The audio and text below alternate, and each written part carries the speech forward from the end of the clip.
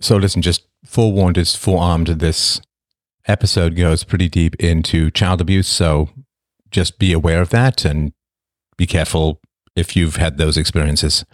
So we're getting to the core, to the real dark heart of everything, and this is really the penultimate examination of history to peel back the layers and levels to understand what's going on, rather than listen to all of this nonsense propaganda that keeps being talked about, which is, oh, it was social conditions led to the revolution, and economic conditions led to the revolution, and the leaders of the revolution were just dedicated but misguided souls trying to do the right thing that just kind of got out of their grasp. It kind of got away with them, Sorcerer's Apprentice style. And I mean, it's all errant nonsense. It's all errant nonsense. The argument, the case that I'll be laying out, is that child abuse was absolutely rampant and endemic throughout French society. I mean, throughout all of its history. And I mean, as far as pedophilia goes, I mean, France and Germany both have massive, continued, present, current problems with pedophilia. The German parliament recently accepted a new petition for children's rights put forward by an association that's related to pedophilia. You have French intellectuals continually talking about desperate to lower the age of consent to obscene levels. It's a huge issue even now. And can we imagine what it was like in the 18th century? Can we even remotely imagine? I mean, it was catastrophic. It was catastrophic. So the general argument goes like this. And of course, it wasn't just sexual abuse. It was all forms, psychological abuse. You're evil, you're born evil. Physical abuse, beating the devils out.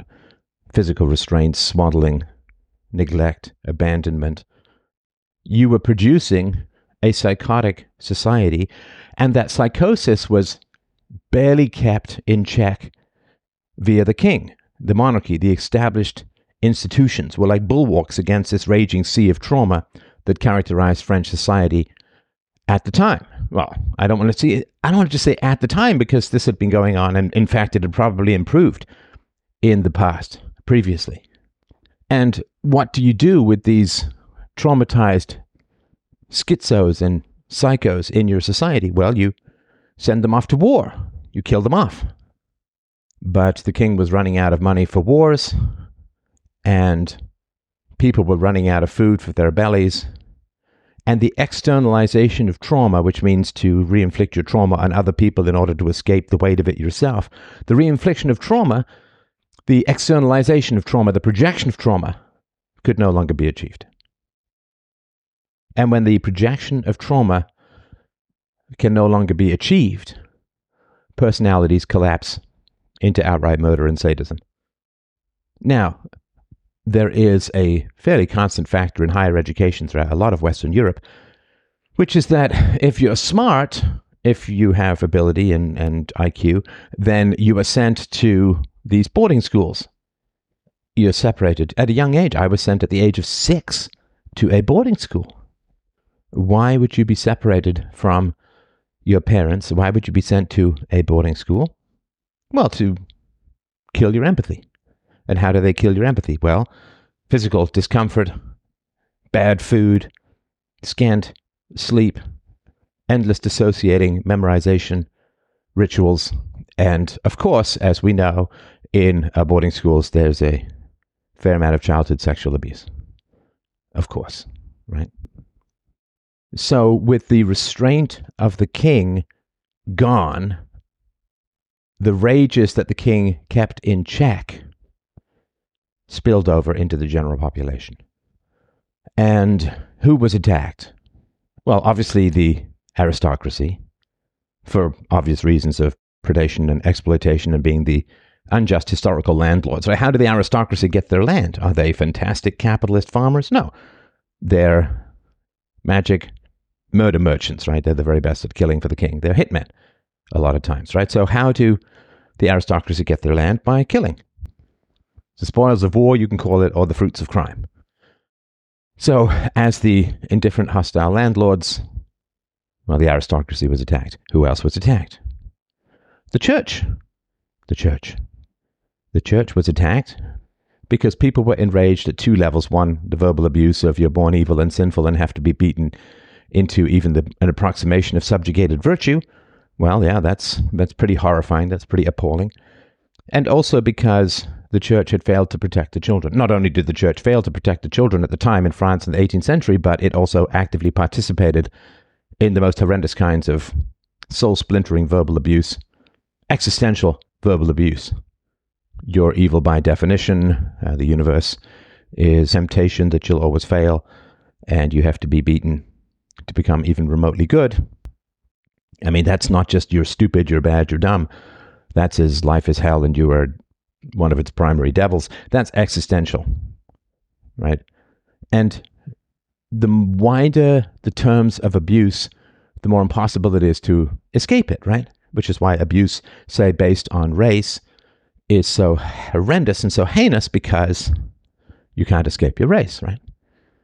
And so if your parents say, you're a dumbass, you're stupid, you're an F-up or whatever, right? Then you can escape. Your parents say you can escape that and get better companions. But if as a child, existence, reality, life, the universe, everything, your essence, your soul is all defined as evil and corrupt and malevolent and destructive, there's no escape. There's no escape. And if you can never escape from jail and you have nothing to lose, why not kill your jailers? I mean, we can all understand that ferocious temptation, can't we? So the church was attacked. Massive verbal abuse. And since you can't escape the prison of reality defined by some of the clergy at the time, well, you will be tempted to attack the clergy. And they did, of course, they did. And, of course, the schools were run often, mostly by the clergy, and in the schools there were massive beatings. I mean, there are even stories about nuns reaching into the late 20th century about how aggressive they could be, how violent, how abusive. So you were lashing out at those who'd abused your parents, the aristocracy, and those who had abused you, the clergy. Now, who else was attacked? The middle class. And the middle class was attacked because they had escaped from child abuse, and there's two prongs of attack upon those who escape child abuse. There's two reasons or two motivations to attack them. The first is the parents want to attack those who are promoting better parenting. Like bad parents want to attack those who are promoting better parenting, because if better parenting is promoted and accepted, then those bad parents of the past face the challenge of being rejected and abandoned, of being judged as morally wanting, and then they have to apologize, make restitution, and so on, and they don't want to do that. Obviously, if they had that capacity, they would have done it before, and it becomes really difficult to accept someone's apology when you're walking out the door because you're disgusted at their actions. The apology is just then another manipulation in order to keep you in their orbit, to continue to exploit you or abuse you or whatever, right? So it's tough, right? So parents, bad parents, abusive parents, attack increases in parenting standards, and so that would be part of it. And the other part, of course, is that feeling of being left behind. You guys got away, you escaped, you set up your own separate reality, you dumped out of this universe and created another universe and left us all behind. And left us all behind. I mean, if you can imagine the rage that you would feel if you were in a warm ocean and there was room on the rowboat, there was room on the ship, there was room even on the raft, and people were just frantically rowing away as shark fins gathered and circled around you. The rage you would feel at being left behind to be preyed upon by those who were escaping, who could absolutely have helped you. That's a chilling amount of rage that people feel towards that, which is one of the main reasons why, although I got away from abusive people, I'm very interested in circling back. I mean, for reasons of compassion and also for reasons of, just sort of foundational self-preservation, right? If you don't go back, they'll come for you with guillotines, right? So, does this sound like a reasonable framework. I'm not saying this is substantially proven at the realm of physics. Of course not. But we look at these broad trends and we look at the effects, right? If we see someone with a broken arm, then something broke their arm, assuming they don't have some, I guess, bone-rotting disease, in which case it was a bone-rotting disease that broke their arm. Now, we may not know exactly what broke their arm, but we know that something did. We know that something did. If we see a leaf at the bottom of a tree on the ground, do we say, well, maybe there's a plant that just evolved that spontaneously mimics a leaf and it just broke at the bottom? No, we say the leaf fell from the tree.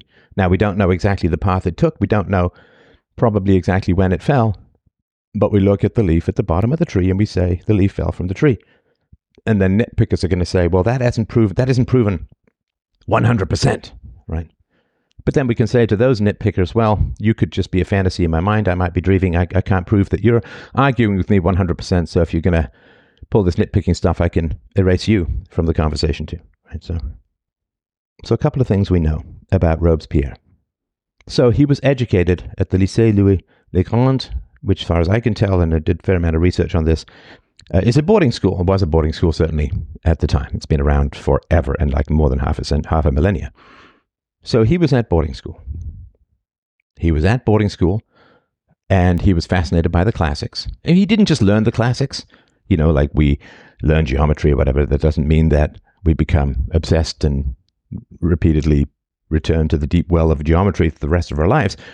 He was kind of obsessed by the classics. And he would absolutely, deeply and viscerally have known that in the ancient Greek and Roman civilizations, that child rape was the norm. And that the educator that he most admired, who he wanted to emulate, strongly and emphatically recommended and urged that 12-year-old boys be repeatedly raped by older men. Come on. This is not a flight of fancy. It's not a flight of fancy. This isn't reading tea leaves. This is cause and effect. Of course he was raped in boarding school. Why would you want to be at a boarding school teaching children about the value of man-boy sexual assault? Well, come on, we can all do this. You don't have to spell it out for you. So, if we would like some more proof, let's look at this, right? So, childhood sexual abuse. Now, these are correlations and these symptoms, and again, this is just me spouting off as a total amateur. I'm no psychologist, no expert. What are associations, personality associations later on in life from childhood sexual abuse? Well, depression, guilt, self-attack, self-blame, shame, eating disorders, somatic concerns, which is in general a concern about health that is not deeply rooted in a physical problem, anxiety, repression, denial, sexual problems, relationship problems, dissociative patterns, when you feel sort of out of body and spaced out and you're not connected with your own flesh, right? Depression is the most common symptom of sexual abuse survivors, childhood sexual abuse survivors. And after years of negative self-thoughts, survivors often end up generally avoiding intimacy with others, feeling worthless because they believe they have nothing to offer. Now, when you read Robespierre's letters to women he was interested in, they're incredibly awkward, half autistic. I mean, he doesn't say, I'm a great guy, I'm a fun guy, I'm a good conversationalist, I love romance, I want to have kids, and right, he says, well, you shouldn't be too vain about your looks. And here's a legal brief I wrote. I mean, that's just beyond bizarre, right? I mean, French lovers be damned, right? Now, survivors of sexual abuse, childhood sexual abuse, tend to display much more self-destructive behavioral patterns and suicidal ideation, fantasizing about death, fantasizing about suicide, than those who haven't been abused. Other symptoms of childhood sexual abuse: body image problems, feeling ugly, feeling dirty, hatred or dissatisfaction with body or your appearance, eating disorders, obesity or extreme thinness, this body dysmorphia of a various amount of kind. Now, of course, obviously we know the survivors of sexual abuse often have significant difficulties establishing and maintaining interpersonal relationships, difficulties with trust, a fear of being different or weird, fear of intimacy, fear of connection, and a grave difficulty establishing interpersonal boundaries, like healthy boundaries of what you will and won't do. And of course, they get involved in abusive relationships quite often because their earliest relationships were horrifyingly and malevolently abusive. So it's like trying to unlearn a language that you grew up with. It's really, really hard to do. And of course, if we look at the longer arc, not just of Maximilien Robespierre, but of the leaders of the revolution in general, they were all involved in abusive relationships and died from them, right? Were killed by the abusive relationships they had with each other, with the guillotine, with the political system, with the laws. A study out in 1996 examined the relationship between someone's ability to adjust and navigate an intimate relationship, depression, and level of severity of childhood abuse. As the severity of abuse increased, then the scores that measured the ability to adjust and navigate intimate relationships decreased. You can't connect with people. And have you not met people like this? And again, it's not a one-to-one relationship. They can be differences all over the place. We're just looking at general trends. Have you not met those people who trying to connect with them feels like pushing two powerful opposing magnets together? Like you can't quite get the eye contact. They're often going off on tangents. They just can't connect with people. Well, of course, a lot of that has to do with this kind of stuff. And, of course, betrayal, right? Those who claim to love you betray you. Those who claim to love you murder you or try to murder your soul, in a sense, right? And, of course, we can see Robespierre's turning on his friends who he loved. He bounced his godson on his knee and sent wonderful messages of marriage on the marriages of his wife and showed up and kissed everyone and hugged everyone. This is just a kind of grooming for murder, right? He draws you into his circle and then he gleefully signs your execution order, right? So how would somebody know to ape love in order to destroy someone? Because that person had been groomed. Where we assume an older man had, of course it was an older man, there weren't women teaching at these places, so an older man would have professed his affection for Robespierre and then raped him repeatedly. And so Robespierre expresses affection for people and then kills them. You understand? I'm not looking at clouds and seeing dragons here. I mean, these are clear patterns. Clear patterns. What about sexual dysfunction, sexual difficulties? Well, in his 30s, Robespierre died probably a virgin. He had endless women throwing themselves at him, yet he did not have affairs. He did not have sex. Why not? He was so dedicated to the revolution. I can't believe the nonsense that people say, the nonsense that you have to read, the treacly, self-serving, sentimental garbage that you have to plow through just to get to any basic facts about someone. All right, so the long-term effects of sexual abuse, like this is depression, dissociative disorders, and so on, they affect the sexual functioning of child abuse survivors, sexual abuse survivors. In 2002, there was a list of the top 10 sexual symptoms that often result from experiences of sexual abuse. Here we go. Avoiding, fearing, or lacking interest in sex. Sound like Robespierre? He was worshipped by women. He attacked his friend for having sex with his wife. He made the most ridiculous and awkward approaches to women that were inevitably rejected. He never changed his behavior or took advice from anybody more experienced. And when one of his revolutionary companions made fun of him and said, "You'll do better in public life if you have a wife," Robespierre screamed at him, "I will never get married!" All right. So, avoiding, fearing, or lacking interest in sex. Yep. Approaching sex as an obligation. Well, when somebody says that you should get married to have more credibility in public life, he screamed, right? Experiencing negative feelings such as anger, disgust, or guilt with touch.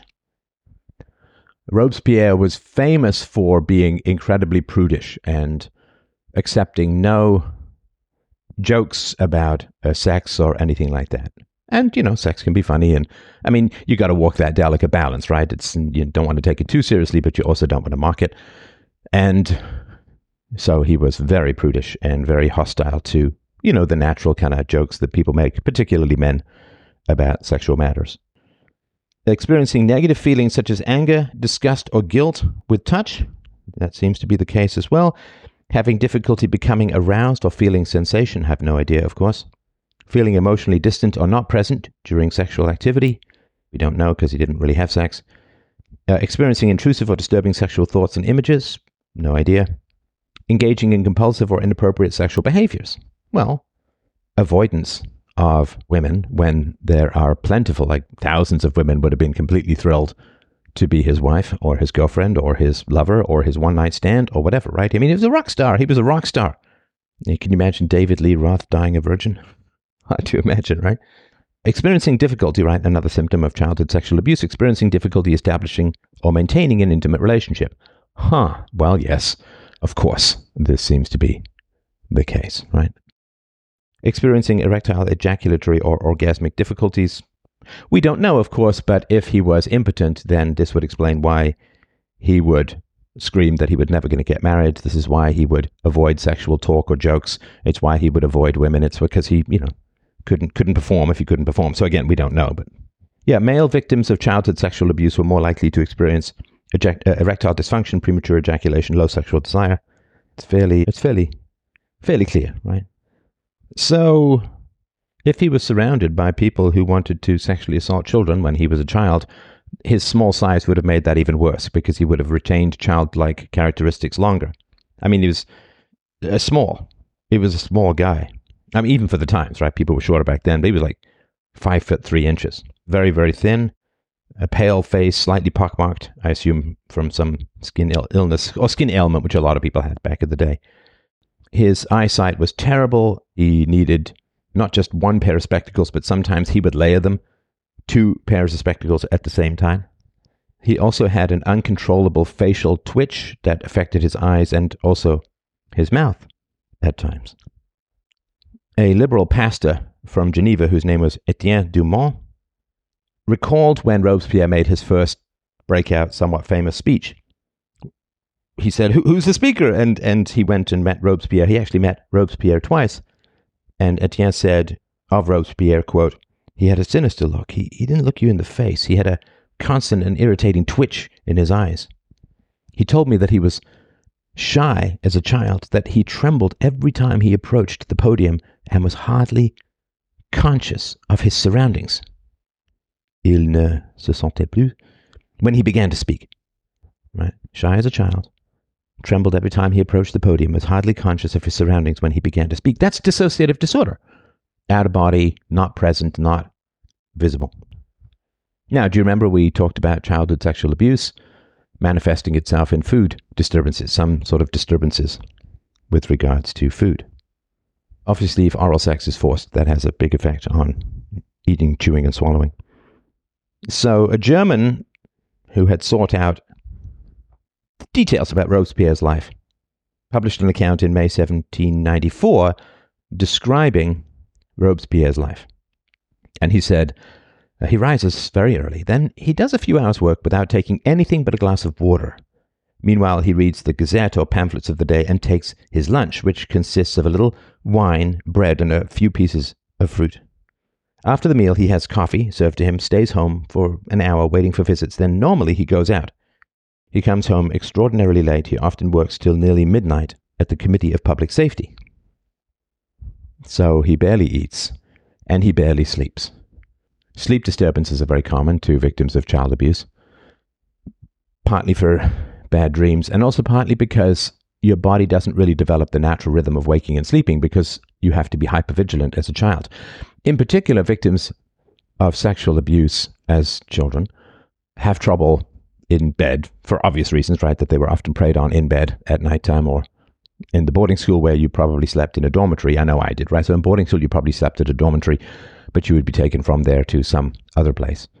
And so you can't sleep because you're going to be preyed on, right? I mean, how well could you sleep knowing that there's a tiger in the house, right? You couldn't sleep, especially if the door was unlocked, especially if the door was open, right? If the door was open to your bedroom and you knew there was a tiger in the house, you wouldn't get any sleep at all.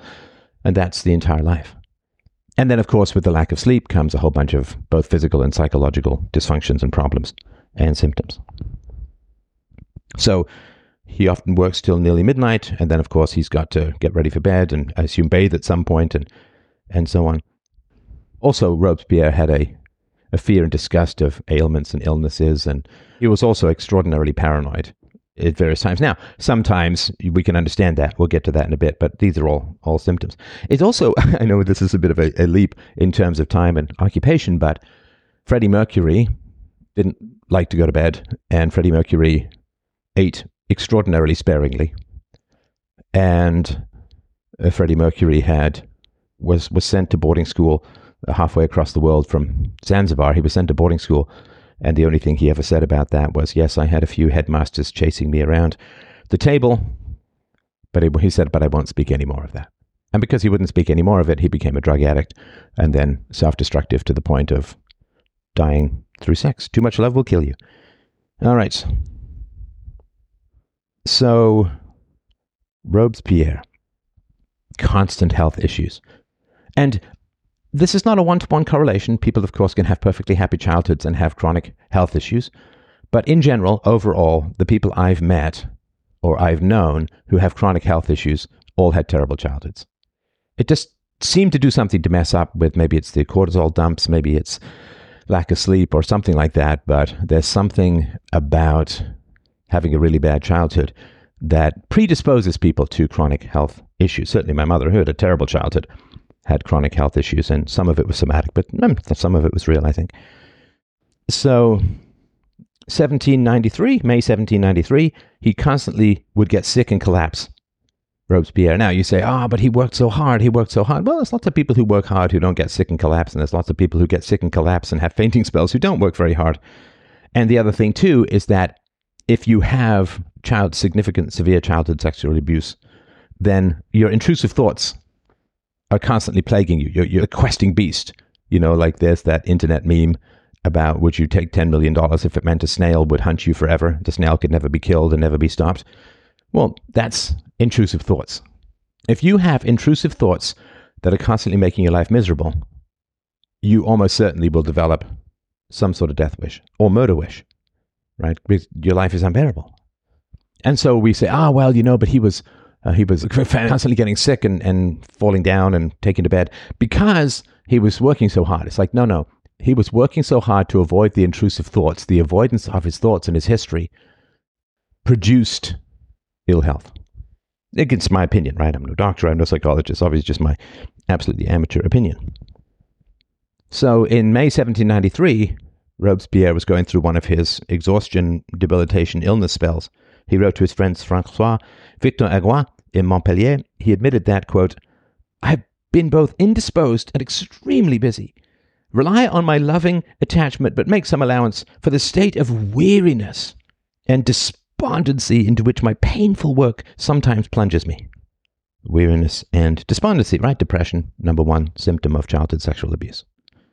After the purge by the sans-culottes of the leading Girondins on 2nd June 1793, Robespierre confessed to the Jacobin Club on the 12th of June that, quote, I no longer have the strength to battle the aristocracy's intrigues. Exhausted by 4 years of difficult and fruitless work, I sense that my physical and moral resources are no longer at the level required by a great revolution, and announcing that I'm going to resign.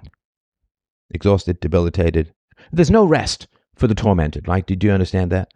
Like the rest that you and I take from time to time. I love putting on some quiet music and sitting on a couch and having a light doze from time to time. Just lovely, really refreshing. The rest that you and I take for granted, curling up with your wife on the couch and watching a cool documentary and chatting about it. I mean, just rest, replenishment, refreshment. People who are severely tormented, who've been really, really badly and horrendously abused, there's no peace. There's no peace. Can you imagine? Can you imagine a life without peace? So he's desperate to resign, but he can't. He can't rest. He tries to rest, he can't rest. He's drawn back to work because he can't stand himself. And of course, trying to diagnose people medically is really tough. Psychologically, I don't think it's quite so tough, but medically it's pretty tough, unless you maybe have DNA or something like that. So nobody knows for sure what illnesses Robespierre suffered from and why they kept getting worse over the course of his life.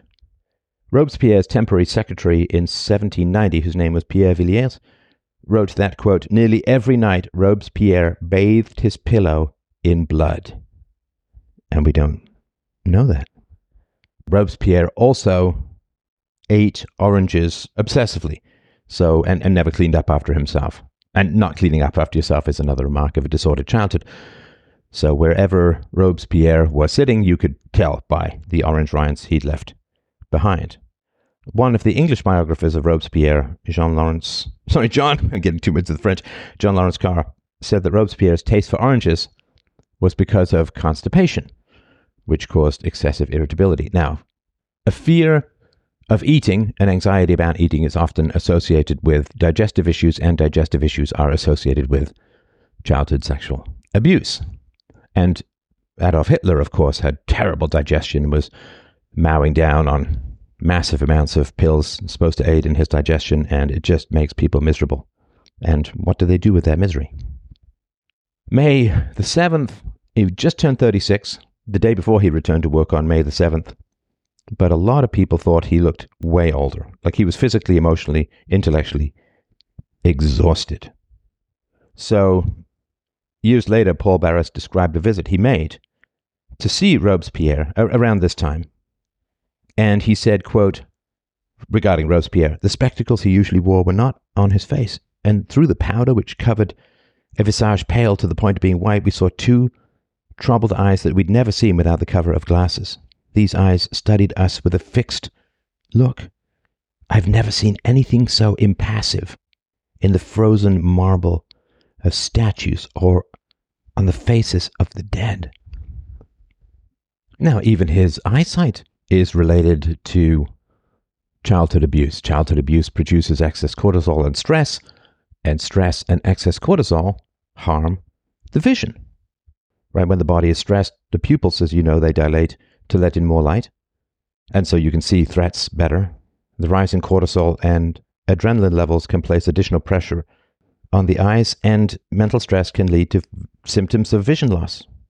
So, yeah, it's really, really, really tough on eyesight to be perpetually stressed, and of course, as he was, perpetually stressed. Now, he came into his public life already with terrible eyesight. Again, could be congenital, who knows, but highly related to stress as well. Cortisol disrupts blood flow from the eye to the brain, which can potentially cause vision problems. The fight or flight mechanism harms the eyes in perpetuity and so on. So yeah, it's really, really tough. And then, of course, Robespierre would get his hate mail. And then on the 23rd and 24th of May, attempts were made to kill Robespierre. And these assassination attempts made him absolutely paranoid to the point of obsession. In the words of a close associate of Robespierre, he could only talk of assassination, always of assassination. He was frightened that his own shadow would assassinate him. Now, I'm not going to say that that's not a scary thing. I'm also not going to compare myself to Robespierre, but of course I've received death threats and physical attacks and so on. And you have to just find a way to roll through it, right? And again, I have some sympathy for this because I also was not sexually abused as a little child, so I would have better ability to handle this kind of stuff. So despair, depression, anxiety, all effects of childhood sexual abuse. Robespierre said at the end of May 1794, he said, I only cling to this transitory life through love of the homeland and the thirst for justice. I have lived long enough. I have lived long enough. Now, he would periodically withdraw from public life, but he would then obsessively turn to working on writing and organizing his thoughts and ideas and arguments and so on, so he didn't rest. He just withdrew from public life. A former classmate from the aforementioned boarding school, Louis Legrand, warned him from Amiens early in July that, quote, your efforts for the public good, of which you are the best friend, and for which your enemies see in you only the zealous persecutor of their vices, make us fear for your life. And you have become, so it said, inaccessible at this time of personal danger.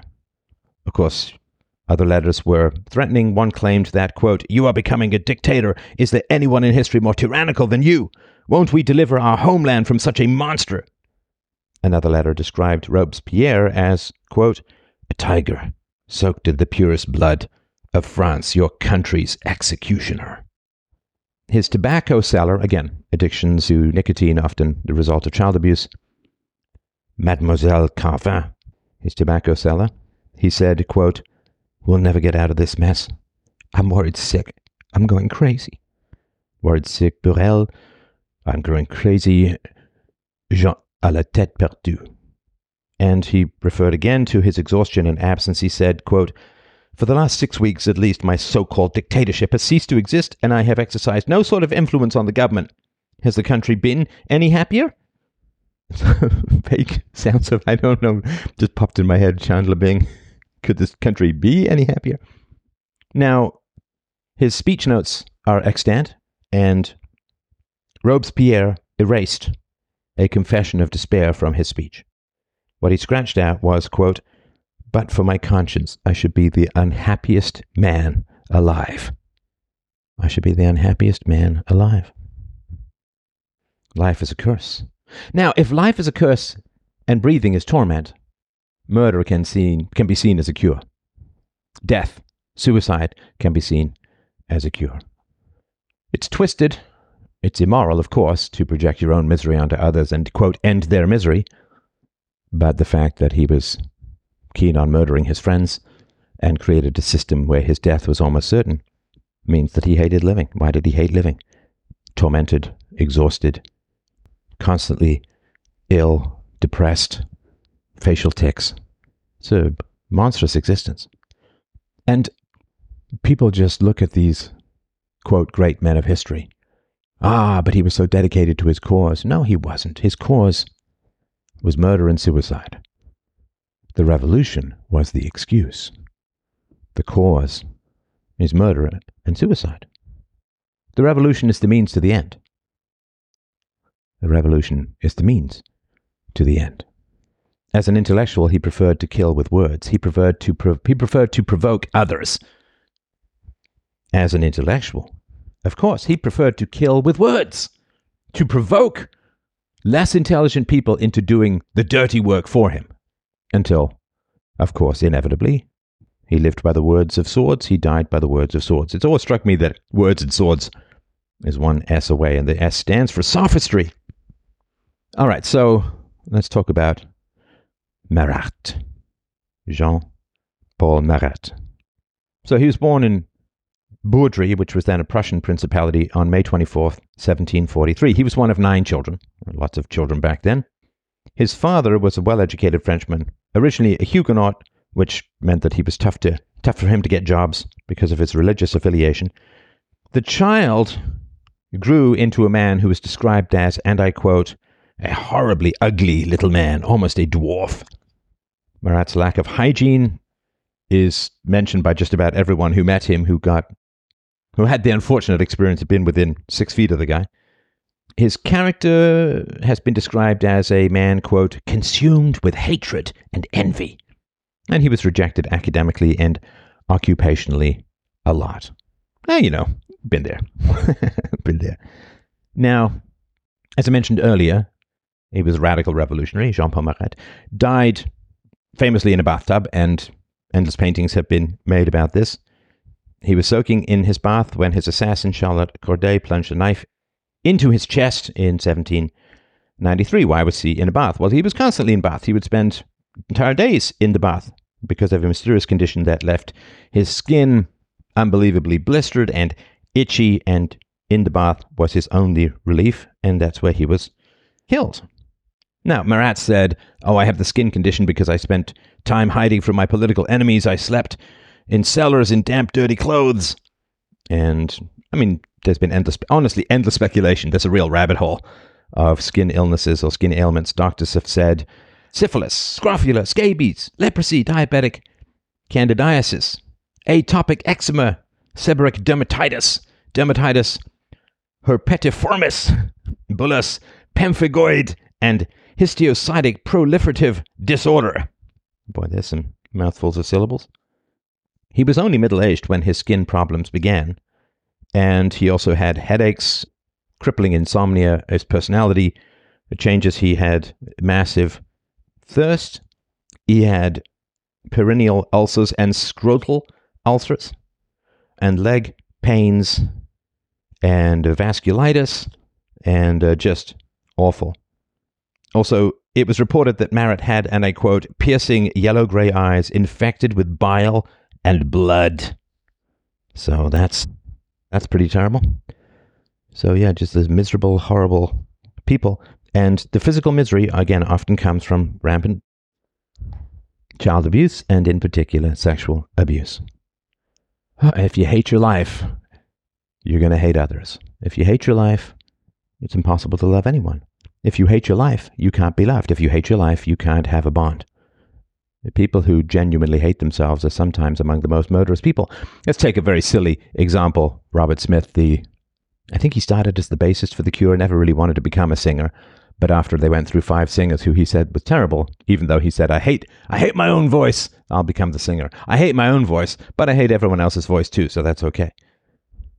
And, seems to be a fairly disturbed individual. He said that he set up recording cameras with him and his wife and watched the back, and he said, we just say the most insane stuff to each other. It's complete nonsense. None of it makes any sense. And he's an atheist, of course. He's never had children because he said, I resent my own birth. I resent being born myself. Why would I then inflict that? I'm paraphrasing here, but why would I inflict that by having a kid, right? Life is an illness, so to speak. And he spreads that nihilism, in my view. Life is an illness. And his nihilism, his band, is called The Cure. Anyway, we could kind of do this forever and ever, amen, but I just wanted to sort of make this case. Make this case. The people who parent better threaten the interests of the child abusers, and the child abusers rage against them. This manifesting with political power, right? You combine child abuse plus political power, you get tyranny. Which is why the countries and the cultures that reduced government power had better childhoods, better parenting. If you can't reason with anyone because of trauma, unprocessed trauma, and the idea of being able to process childhood sexual abuse at a time where it wasn't even acknowledged as a thing that existed, really, and there was no self-knowledge, really, as far as modern analytical or psychological techniques went, it was practically impossible for him to fix it, in my opinion. Obviously, I don't know, but in my opinion. Sorry, I don't mean to reply with these obvious things, but I just wanted to remind you, though I think I make a strong case. Well, we can't know for certain, but we can know to proof beyond a reasonable doubt. Proof beyond a reasonable doubt. And, while I was doing this research, just sort of by the by, when I was doing this research, I remembered a friend of mine when I was in my early teens, mid-teens, a friend of mine. And he never dated. He never married. And he was into the most disturbing and dark music. Like really disturbing. He actually played me once a tape that gave me the shivers, which was a band recreating the sounds of hell. And it was just awful. Like literally gave me goosebumps. I had the urge, turn it off. This kind of music's going to open a portal. Right? I think he was into a band called King Kurt, which, going off very vague memory here from many decades ago, but I think they threw live animal remains around. He was into the psychedelic furs and Love Will Tear Us Apart guys and all of that. Joy Division. And we were going to a concert once, and he showed me his thumb, and he had pushed a nail through his thumb, and he showed it to me, asked me what I thought. I mean, I was like a kid, right? I mean, I was obviously disturbed, but I didn't really know what to say about it. Of course, in hindsight, this was a cry for help.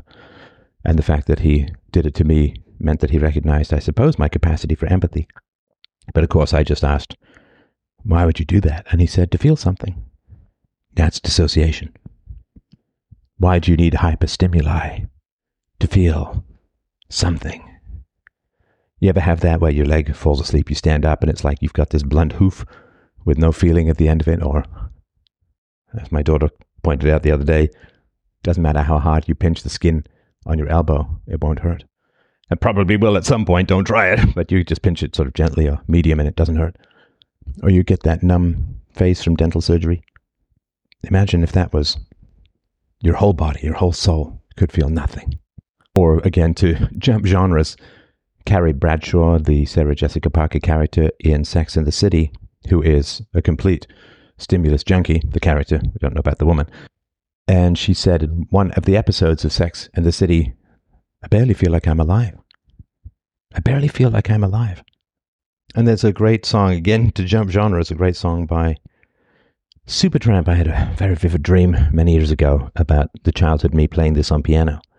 Great song by Supertramp. It says, Jimmy Cream was keen, his brain was always winning. I can't keep tabs on mine, it's really quite a joke. I see him down the road. I asked if he'd be willing to lend me 15 p.m. dying for a smoke. Addiction, right? Can't keep tabs on my own mind.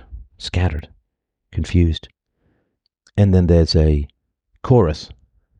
Quite chilling. Will he take a sailboat ride? Well, he's very likely to. Will he feel good inside? Well, he ain't very likely to. Oh, will he tell you he's alive? Yeah. He's always trying to. Yeah, but nothing. No, nothing, does he say. Will he take a sailboat ride? Yeah, he's going to make money. He's going to be out there taking a sailboat ride, but he'll never feel good inside. He's always trying to tell you that he's alive. He's always striving to create and promulgate and give the appearance of life. And when I see people who are, the woo girls and the manic people and the in-your-face party people and the drunk people who just want to have a blast and want to have fun, to me, they seem like half-rotted corpses with electricity jumping through their desiccated muscles. Dead cat bounce. Lightning striking a grave. So many people die before their time, or are killed early, and remain dull, tempting and murderous their whole life. So, have we got there? Let's finish it off. The revolutionaries, the mob. And the mob has to mirror what the revolutionaries are saying. When you are a rhetorician, when you are an orator, what you are doing is summoning prior demons and giving them permission. You are summoning prior demons and giving them permission. So, of course, the king would provoke by stealing, and the clergy would provoke by verbal abuse, but then the king would say, if you steal, I'll kill you. And the clergy would say, thou shalt not kill, thou shalt not steal. But then what happens is you get the id, right, the seething animal, traumatized beast, restrained by the superego, the commandments, the rules, the punishments. But then when the atheists come along, they decapitate the superego. And we can see this happening in society at the moment, right? It's not a good moral philosophical solution to traumatize people into temptations of immorality and then threaten them with imprisonment or death if they act on those impulses. That just puts people into a state of continued lust for evil and fear of punishment, which renders them inert in terms of improving society. You're just fighting yourself all the time. So, I'm not a Freudian, please understand, but this idea that there are seething traumatized impulses among people brutalized as children that have to be restrained through threats of punishment as adults. What happens when those threats of punishment are removed without the trauma being addressed, right? I, of course, would love a free society, a voluntary society, but you have to fix childhood first. Otherwise, you release all the demons kept in abeyance, kept enslaved, kept enchained by the bladed angelic beasts of punishment. You provoke children to rage and you punish them for being angry. This turns them into solipsistic, self-eating, self-managing, inert pawns for the rulers. So, the temptation to loose all the beasts from the heart, that's what the revolutionaries come along and do. And they say, loose all restraint. The king is just a man. The sky is just the sky. There is no hell. There is no heaven. and the king is just a man. And that takes all of the blood-engorged magic out of the superego, lowers all barriers, and the beasts rampage. Releasing restraint without first fixing childhood guarantees mass murder, genocide, tyranny, slaughter. What does Locke say? Don't beat kids. Teach them. Instruct them with delight. What does Rousseau say? The natural animal is perfect. Loose all restraints. Don't be square. Don't be, what do they say? Don't be uptight. Don't be a square. Don't be a prude. Just relax. Let it flow. Do what thou wilt shall be the whole of the law. Now, that's fine if you have a good childhood, if you have a happy childhood, a rational childhood, because do what thou wilt will be happy, moral, rational, and reasonable. So fine. Yes, absolutely. But if you take the muzzle of a multi-year tortured and abused animal, people are gonna get bitten. You raise the dog well, he doesn't need a muzzle. Traumatized and brutalized pit bull is a dangerous animal. Take a well-brought-up Labrador off the leash, it's bringing the trot by your side. You take a wolf or a tiger off the leash. So, this murderousness is to remove the restraints prior to fixing the childhoods, and to say to the demons, there shall be no consequences, is to turn the world into hell itself. Let's talk about the sociopathy of the French Revolution. Of course, they're malevolent, brutal, both the sophists and those whose demons they uncork. And there's a word, again, I just use this in an amateur fashion, of course, I'm no psychologist, sociopath. So let's look at the defining characteristics of a sociopath, see how much does it line up with the behavior of the French revolutionaries. Diagnostically, sociopathy is associated with antisocial personality disorder, or ASPD. The characteristics of ASPD are failure to conform to social norms. This involves not adhering to societal norms, especially in terms of lawful behaviors. This is evident when one continually commits acts that can lead to arrest. Obviously, they fail to conform to social norms. It's okay, neither do I, in many ways. Actually, no, I conform to social norms that were norms when I was a kid. Get married, have kids, obey the law, and speak your mind. You have free speech, right? So I'm obeying the social norms before they became weird and abusive, right? Deceitfulness. This trait is characterized by repeated lying, the use of aliases, or tricking others either for personal gain or pleasure. Yeah, deceitfulness. The whole damn revolution was based on deceitfulness. My God, above. It was all based upon deceitfulness. Liberty, equality, fraternity, brotherhood, peace, republic, voting, blah. No, it was all just mass murder. It was just grooming. It was grooming. The whole revolution was just grooming to murder. Impulsivity. This refers to acting without thinking ahead or without consideration for consequences. Well, of course. You set up murder tribunals. Of course they're going to murder you. I think about this with regards to some of the revolutionaries sort of in the current world. The first thing that's going to happen if their revolution is achieved is they'll be up against the wall. You just don't think about the consequences. Irritability and aggressiveness. People showing this trait often get involved in physical confrontations or assaults. Well, again, if you're a beast of language, right? It's satanic, right? Well, who is Lucifer? Lucifer, Satan, is the father of violence? Nope. Father of abuse? Nope. He's the father of lies. He lies. Satan can't achieve any direct evil in the world. All he can do is coax others to do it for him. It's efficient evil. It's cowardly evil, right? So yes, irritability and aggressiveness, without a doubt. Reckless disregard for safety. Such individuals do not care about their own safety or the safety of others. Well, that's 100%, right? Consistent irresponsibility. This can be identified by a continuous inability to maintain consistent work behavior or meet financial obligations. And of course, the work collapse was pretty common among a lot of the senior revolutionaries. And of course, they didn't pay debts. They ran into debts and so on, right? Lack of remorse. This is evident when an individual remains indifferent or tries to rationalize their actions after causing harm, mistreatment, or stealing from another person. Now, I mean, how about murdering other people and so on? And I was really struck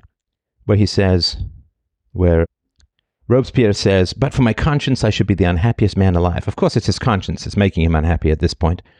He thinks, well, my conscience is the only thing that makes me happy, when of course his conscience is one of the major things, or really the only thing fundamentally that's making him miserable.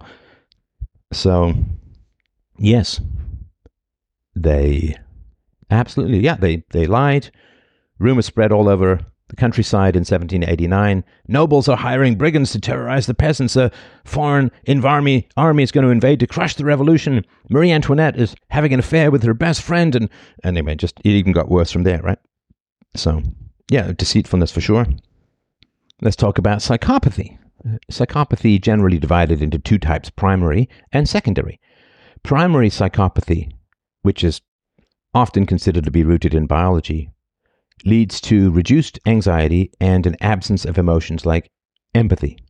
Now, secondary psychopathy results from a bad childhood, like adverse environmental factors. And this leads to heightened negative emotions, increased anxiety, and impulsiveness. So primary psychopaths don't really experience emotions in the way that we would understand it. You know, like if you show video of someone's eye getting gouged out, normal people would recoil in horror. Psychopaths, like the primary psychopaths, it doesn't change their blood pressure, their breathing doesn't change, and heart rate doesn't change or anything like that. So relative to the primary psychopaths, the secondary psychopaths have somewhat of a relatively comprehensible way of experiencing emotions. And, you know, what's the most famous movie cliche of the past sort of half century, maybe 40 years? The most famous movie cliche is a guy in sunglasses coolly walking away from an explosion behind him. Doesn't care about it, doesn't notice it, doesn't turn around, is completely indifferent, doesn't smile, doesn't frown, right? That's programming you to admire psychopathy. Just so you understand that, right? It's programming you to admire psychopathy. Cold-blooded killers who feel no guilt and coolly kill whoever, right? I mean, you can see so many James Bond, Jack Reacher. There's so many of these people, all of it, Jason Bourne, like people who just kill without remorse. That is training you to admire psychopathy and to then experience emotions as weakness, right? Attachment, emotions, empathy, this is all weakness. This gets in the way of the cold-blooded killing that is elevated and celebrated, right? I mean, there's another example, of course, a famous example from Robert Duvall's character in Apocalypse Now. I love the smell of napalm in the morning. Smells like victory, right? There's all these bombs going off, and he's completely indifferent to the destruction and violence around him. He's just squatting and chatting, right? Total psychopath, right? He doesn't even experience it, right? A 2019 review found that increased adverse childhood experiences were linked to antisocial personality disorder. That's the clinical term for sociopath. Physical abuse was related to symptoms of antisocial personality disorder, while sexual abuse was connected to a lifetime diagnosis of ASPD. Now, it's just data, it's just facts. And remember, I'm no expert. None of this is diagnostic. None of this is predictive. I think there are ways out of it, of course, right? I mean, I have a great and happy life. I had a terrible childhood. There are ways out of it. There are ways to solve it. But in the absence of this, right? Philosophy is the insulin to the diabetes of abuse, right? We can solve it. Individuals who experienced childhood sexual abuse were 2 to 4 times more likely to exhibit antisocial personality disorder between the ages of 18 to 21 and 21 to 25 than those who hadn't undergone such abuse. Now, I think those numbers are worse as a whole, because individuals who admitted to experiencing childhood sexual abuse, right, they don't include those who committed sexual abuse against children. And, of course, you can't find those people who say it never happened to me, even though it did, right? I think almost nobody would say it happened when it didn't happen, but there are many people with a lot of motives to say it didn't happen when it did happen. If you were a child, and I won't say you, sorry, that's the wrong approach. If Bob, when he was a kid, was sexually abused by an older, say, male, then Bob, when he got into his mid to late teens, may have sexually abused a younger child, in which case he's probably going to deny the whole thing as a whole. So I think those numbers are much worse, but, you know, I can't prove it, right? Numerous studies have shown that criminal offenders tend to have a higher rate of negative childhood experiences compared to the average population. The accumulation of these negative experiences as children can lead to more severe, violent, and consistent patterns of criminal behavior, right, which is similar to that which is observed in offenders with ASPD. Individuals who underwent consistent or extreme physical maltreatment, right, beatings and so on, exhibited a 2 to 7-fold increase in the likelihood of having antisocial personality disorder compared to those who weren't subject to such abuse. Now, just to be clear, right, the cause and effect, right, I can hear the argument in my head, right? I don't believe it much, really, but I can hear the argument in my head, which it says, no, this whole stuff is genetic, and so if you're going to beat your kid, you have this genetic thing, and therefore your kid grows up with this antisocial personality disorder, but it's not the beatings that cause it, it's the genetics that cause both. I don't believe that, but, I just want to put it out there. Certainly the idea of genetic evil is a contradiction in terms, since evil is a choice, and I don't believe that genetics drive behavior. They may drive temptation, but they don't drive behavior. In a multivariate analysis, sexual abuse was a predictor of antisocial personality disorder, while physical abuse wasn't a significant factor in the comprehensively adjusted model. And this is why I've said forever, right, which is that physical abuse is not the worst. The worst is sexual abuse, in my humble opinion. The worst is sexual abuse for children. Second worst is neglect. Third worst is verbal abuse. And fourth worst is physical abuse. Physical abuse is obviously wrong. It heals, usually, right? And it's just physical pain. Physical pain generally doesn't leave lasting trauma, but the other three do. So one study that I reviewed explored the relationship between 3 negative childhood events: exposure to or experience of violent crime, sexual maltreatment, and physical maltreatment. So in the study of individuals addicted to substances like alcohol, cocaine, or opioids, the researchers discovered that such childhood experiences elevated the likelihood of developing antisocial personality disorder with a 1.47-fold increase in risk. Research from the Collaborative Longitudinal Personality Disorder Study investigated the impact of various forms of childhood adversity, such as emotional, verbal, and physical abuse, abuse by caregivers or others, emotional and physical neglect, inconsistent upbringing, dismissal of feelings, and failure to protect on the onset of personality disorders. The results indicated that only verbal abuse and abuse by caregivers was linked to a heightened risk of developing antisocial personality disorder. However, for borderline personality disorder, 7 types of adverse childhood experiences amplified its likelihood. In research examining socioeconomic, family, and school factors, another study discovered that neglect, specifically when a father shows a lack of interest in his child or when a parent is disengaged from the child's education, was linked to a higher likelihood of developing antisocial personality disorder. Children who consistently display high aggression levels are at a significantly increased risk of developing ASPD when they become adults. This indicates that ASPD might be the end result of persistent conduct issues and related psychological disorders throughout one's life. Conduct disorder, or CD, is diagnosed in childhood or adolescence, and it's characterized by persistent patterns of aggressive, defiant, and antisocial behavior that violates the rights of others and age-appropriate societal norms. Those with conduct disorder showed, it's truly staggering, a 1,110% increased risk for an ASPD diagnosis. I mean, these are obviously overlapping circles to some degree, but it's still pretty predictive. Now, of course, I've talked about the bomb in the brain and adverse childhood experiences forever and ever. Amen. So from the adverse childhood experiences research, we know that ACEs, particularly physical abuse, leads to greater aggression. So here's a list of contributing factors to conduct disorder, right? This persistent patterns of aggressive, defiant, and antisocial behavior. Abuse, rejection, or neglect by parents. Diagnosis of other mental health conditions.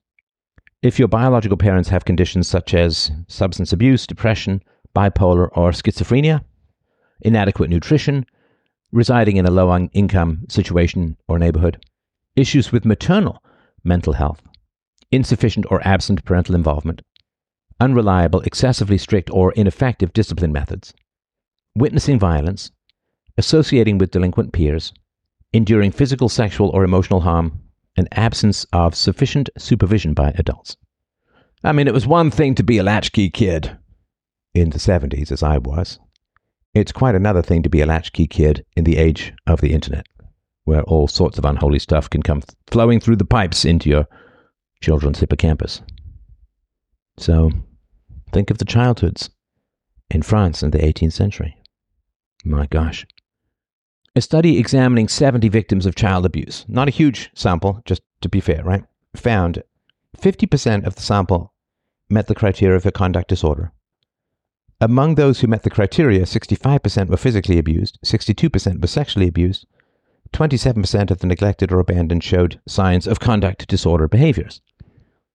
Distinct differences observed based on the type of abuse and manifestation of conduct disorder symptoms. There were these distinct differences. Physically abused individuals scored high on all conduct disorder scale subscales. The physically abused group showed more aggression than other abuse types. Yeah, I mean, this makes sense, right? Like if you're physically beaten, you're more likely to be violent towards others, but if you're neglected, and so on, right? Fewer than 20% or less than 20% of neglected or abandoned children exhibited aggressive behaviors. Yeah, you tend to be withdrawn, inward, dissociated, shy, introverted, and so on, right? In the physically abused group, there were high hostility and rule violations detected. In the sexually abused group, they scored low for hostility, but 62% scored high for rule violations. Right? So we're talking about acted out hostility that breaks societal norms. These are the revolutionaries.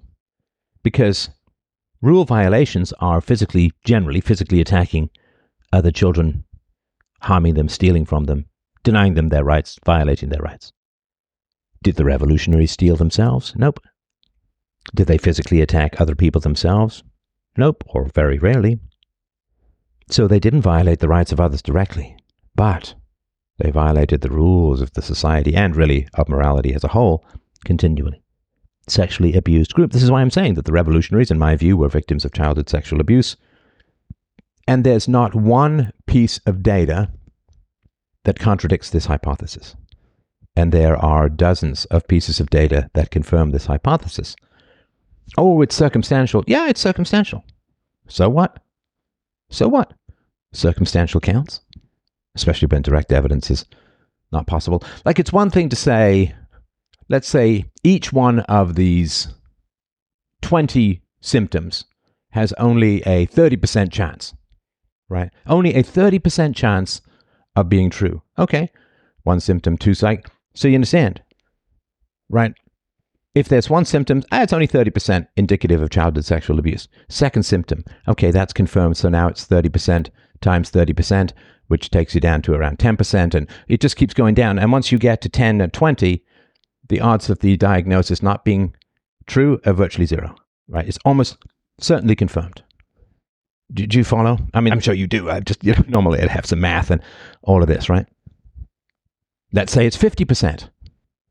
Someone has a symptom. Well, there's only a 50% chance. A differential diagnosis, right? Somebody has a symptom. Well, there's only a 50% chance that it's this illness. Okay. Well, then they have another symptom, which is 50%. Okay, so that's 2. So what do we got? 75% chance of things. And you keep going up and up until it's close to 100%. Right? Now, of course, you can do tests and all of that in the current world, but that's the way that you do these kinds of things.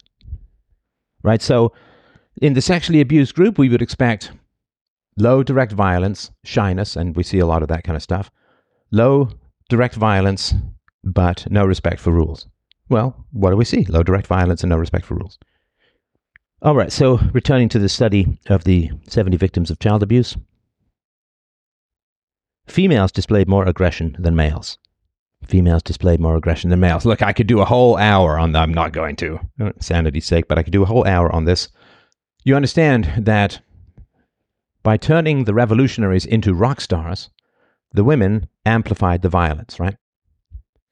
The women praise the sophists. The sophists release the demons in the mob, and thus the women are getting the men to enact their violence. Like, you know how women do this, right? Not all women are, but women will do this. They can't beat up a guy, but they can go to their boyfriend and say, that guy just grabbed my ass and called me a whore. And then their boyfriend goes and beats the guy up, or tries to, right? So they can't beat guys up. So this is twice removed, right? So they praise the revolutionaries goad up the mob, and then the women can enact their violence. And of course, if you remember, in the storming of the Bastille, in the storming of the palace where Marie Antoinette was, the women were brutal. Brutal. So the fact that the women worshipped and praised the revolutionaries, I mean, it was like close to Tom Jones panty-throwing concert situations, right? There was like this bizarre cleavage mosh pit for these deformed psychos. So, yeah, females displayed more aggression than males as the result of child abuse, but they usually don't display it quite as directly. They'll do sort of reputational damage. They'll goad other people into fighting you and so on, right? So we're going to just real quickly go over the childhoods of the revolution, influences, a couple of final thoughts. We're getting there, baby. Thank you for your patience. I hope that you found this valuable. I consider this my life's work as a whole, so I hope that it's a value. And of course, if it is a value, freedomain.com/donate. Just took a lot of time and effort to put together. I hope that it's helpful to you. Okay, so let's talk about the French Revolution influences. We got Danton. His parents were Jacques Danton, a lawyer, and Mary Camus. What happened when he was a child? Well, as a baby, he was neglected. He was also attacked by a bull and run over by pigs. He later suffered from smallpox, resulting in facial disfigurement. His education started at the César school, later entered the seminary in Troyes at 13, right? I assume that this is boarding schools or boarding areas, in which case he would have been subjected to the sexual abuse from older males, almost certainly. Marat, the first of 4 siblings, as I mentioned before, family had modest circumstances. The father couldn't get a steady job because he kept changing religions. He left home at 16 to pursue an education in France. And, of course, he had this terrible skin disease and perpetual discomfort and lived in the bathtub. Let's talk about Desmoulins. Desmoulins. He's the eldest of 5 children. Thanks to a friend's assistance, Camille Desmoulins, at the age of 14, was granted a scholarship to enroll at the Collège Louis le Grand in Paris.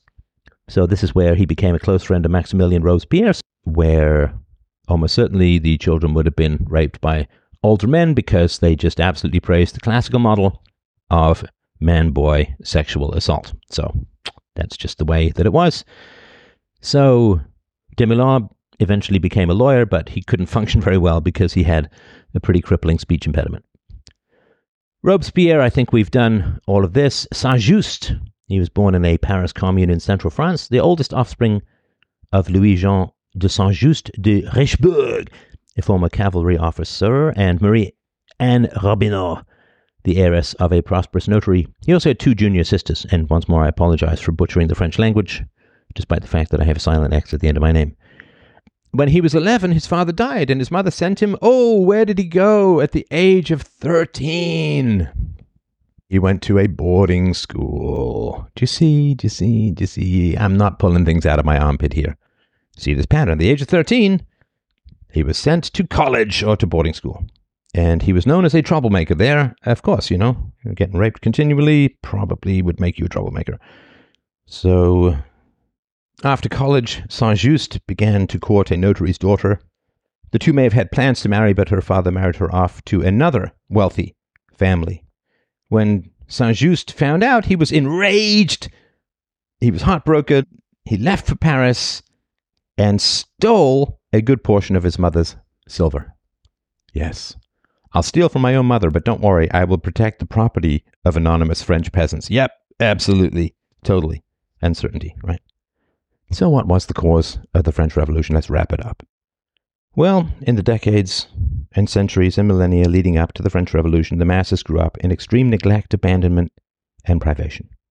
They were abused, kept poor, and blamed for their own station in life, and all the things they could not help, their genes, their poor luck, the parents they were born to. As children, they were called wicked and evil from the beginning because of original sin, and they were constantly terrorized with an eternity in hell. They were bound, trapped, wrapped up in filthy, lice-ridden cloth cages, bandages, isolated, beaten, ignored, starved, raped, and subjected to the elements in a way we can scarcely imagine.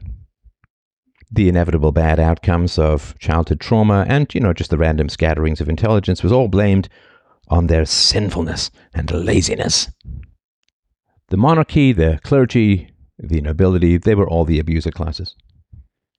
The clergy beat children in the schools and colleges with the birch. They all lived fat off the taxes, the theft, off the peasantry. And the monarchy legitimized the whole thing.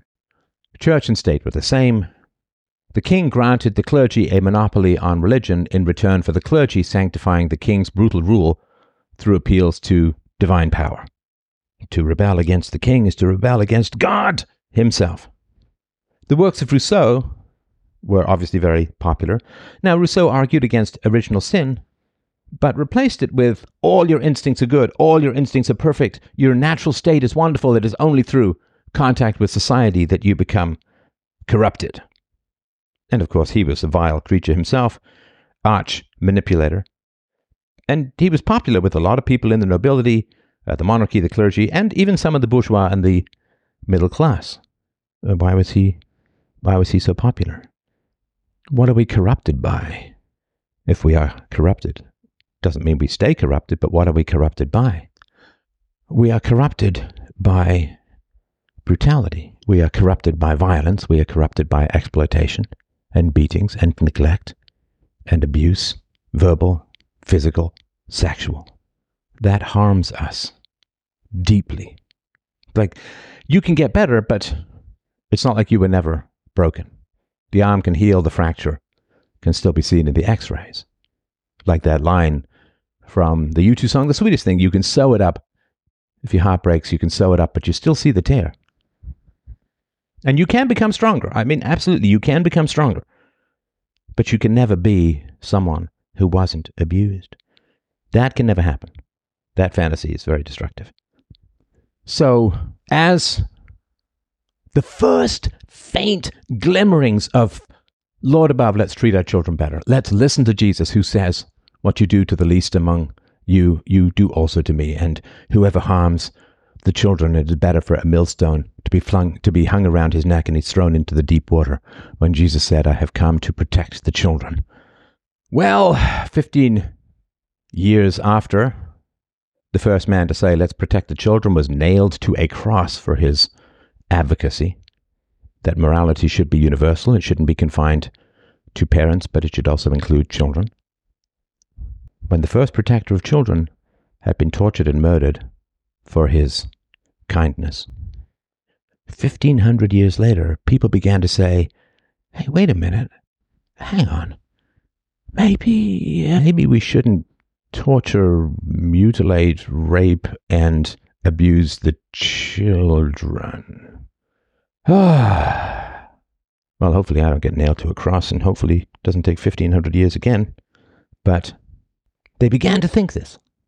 Now, the clergy, the nobility, the king, they needed an answer. As the first faint glimmerings of treat the children better began to finally, in the final 1% of the first 150,000 years of human history, finally people began to think maybe we should treat the children better. Maybe children aren't objects to be beaten and tortured and raped and abused and exploited at will. Maybe, just maybe. Well, that dawn began to throw some pretty long shadows, right? You don't see shadows at nighttime. No moon, heavy clouds, no shadows. Sun comes up, you begin to see some long freaking shadows, man. And as the sun came up, people saw some long freaking shadows. You know what they saw? They saw themselves in the mirror. They saw the grotesque, demonic masks of their own child-torturing, soulless, miserable fucking existences. That's what they saw. They saw the monster in the mirror as the light came up. And in France, the idea that you might be a bad person for torturing your children. People grabbed onto any excuse to avoid their own conscience, as Robespierre would rather have his own head hacked off than face his own conscience. What do people say? Well, Locke was making the argument, and others, of course, were making the argument that we treat children better so that they become good, so that we don't corrupt them. And what did the French say? Why did they grab on to Rousseau so desperately, so vehemently, so aggressively? And why did it turn out so badly? Why? Because what did Rousseau said? Oh, children are corrupted by cobblestone streets and cities and a non-natural life. So children are corrupted by culture, civilization, plumbing, to two-story houses. So put them in caves, they'll be fine. Have them grow up totally in nature, no restraint, no coaching. They'll be totally fine. Ah, you see? It's not child abuse. It's cities. Yeah, it's cities. That's what's doing it. It's the cities. Yeah, just get them out in the country. They'll be fine. Yeah, right. Like all the children in the country were just fine. God. So rather than look in the mirror and say, maybe we should stop abusing our children, which is what a lot of the parents in England and America and the colonies did, they said, oh, I know, what corrupts the children is anything that's unnatural. Well, okay, the clergy's kind of unnatural, the king's unnatural, the nobility's unnatural, so we'll just get rid of all of that stuff and uncork all of our passions and we'll be fine, we'll be cured, we'll be better. It's not child abuse that's made us terrible. It's not child abuse that turns people evil. It's repression of all of your natural impulses. Just uncork all of your natural impulses, go wild, go nuts, and you'll be fine, totally fine. Now, you understand, I mean, this is fighting fire with fire. This is how trauma replicates. Trauma replicates when it says, the solution to trauma is more trauma. You cure trauma with more trauma. It's a way for the devil to expand his reach over the population, because the French people were more traumatized even after the revolution than before. The revolution spread trauma by saying that it is only moral rules that cause trauma. It is only repression. It is only managing the behavior. It is only controlling your impulses that causes trauma. The natural, noble, elemental savage is perfect and pure. And we see, of course, all of this sort of stuff when you look at indigenous populations of various places. Oh, they were all noble, savage, and it's all Rousseau writ large, right? And it's all just a dodge. Child abuse causes virtually all the ills in society. And anything that takes you away from that knowledge is just replicating and expanding the abuse that causes more of the evil, which is exactly what we see in this situation. Jesus says, truly I tell you, whatever you did for one of the least of these brothers and sisters of mine, you did for me. Who are the least of these brothers and sisters? Who has the least choice? Who has the least power? Children. Who had all the power in society? The monarchy, the clergy, the nobility, the media, newspapers, reporters. Did they prioritize children? Did they pick their religious texts and prioritize children as Jesus said? Nope. Nope. They did not circle back and acknowledge the true origin of evil. If you want to cure the evils of society and you're not talking about child abuse, you're colluding with the abusers. Foundationally, fundamentally, the data is clear. I mean, good Lord, we're like 300 to 400 years into trying to figure this out. And still so many people are so willfully blind. I can only assume it's because they have a bad conscience. Why would you want to talk about anything other than the origin story of mankind when it came to curing social ills? Why would you not look at the beginning of things? It's like saying, we are 300 miles off course on our sea voyage. Why? Well, you can only look back over the past 5 minutes. You can't go back to the origin. You can't go back to where we started. There's no prevention, only cure.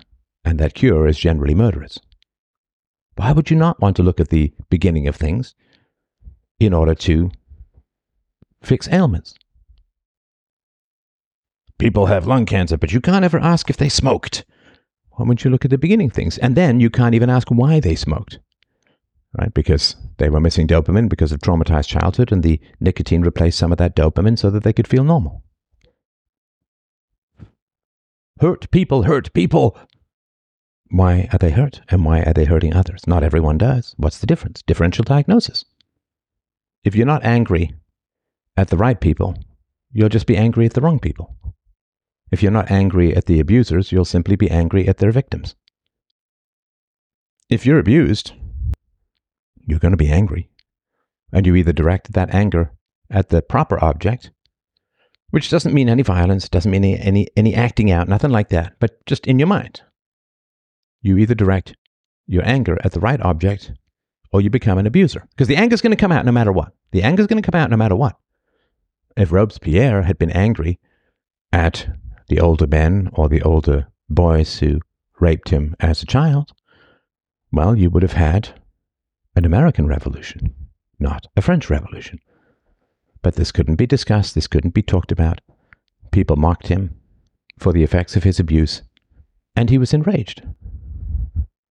People laughed at him for the effects of his abuse, so he wanted to kill them. Why do the victims of such egregious abuse not care about social rules? Well, why should they? Why should they? Society didn't protect them. Why should they protect society? Society didn't care for them. Why should they care for society? Why should they care to protect the moralists who not only allowed them to be severely abused as children, but wouldn't even allow them to speak of it as adults and mocked them for the effects of their abuse? It's like some kid has his hand sawn off by an abuser, grows to adulthood, and everyone just laughs at him and calls him Stumpy. And says, "Hey, you having trouble clapping? Give me 2 thumbs up." "Oh, I'm sorry, I forgot. You can't." Like, you could do, like, you know, it's enraging, right? When you've been brutalized and abused and people mock and laugh at you for the effects. Yeah, you're going to get murderous. I mean, it's just a way of making people, it doesn't mean that they'll murder, but they'll have murderous thoughts for sure. Now, last thing I wanted to say in this, and I've been wrestling with this for a while. Maybe I've got the answer. I think I do. I'm not certain. It's not a common state for me, but I want to be honest with you. So I say, well, there's no dominoes in history. It's all personal choice. But then why do so many people in one country choose one thing and in another country choose another? Why did so many more parents choose to be better to their children and there was not a violent revolution in England, at least in that century, and so many parents continued to be violent and abusive to their children and there was a violent revolution in France? Why in America were parents better and there was a better and more peaceful revolution than what happened in France? The American Revolution, they generally attacked soldiers. In the French Revolution, they generally attacked, well, just about everyone. And of course, in the American Revolution, they didn't set up murder tribunals and send each other to their deaths. Why? Well, Steph, there have to be some larger forces if so many people choose one thing versus the other. And I would say that it still comes down to the choices of the individuals. It still comes down to the choices of the individuals. People talked about, I'm going to use the phrase peaceful parenting because relative to what came before, this was peaceful parenting. The idea that you wouldn't beat children, except in very extreme cases, that you should instruct them with delight, as the motto went. The idea that you should not swaddle them, wrap them up in these lice-infested bandages and hang them on hooks, toss them aside like a piece of firewood.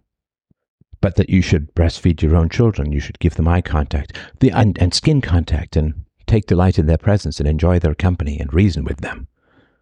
So, people, and who knows how many it was at the beginning, doesn't take many. Doesn't take many people to change the world. I am constantly talking about this everywhere I go. I'm telling you. Everywhere I go, people say to me, "Oh, your daughter's so delightful, blah, blah, blah." It's like, yeah, well, we don't punish, we don't yell, we don't hit. She's homeschooled. Well, of course she's great. And people say during the day, "Oh, is your daughter not in school?" No. God, are you kidding me? Why would I put her in school? That's wretched. I'm just constantly putting out, this plants seeds. This plants seeds. Even you don't have a podcast or whatever, you can still talk about it anywhere and everywhere you go. Work it into conversation and spread it.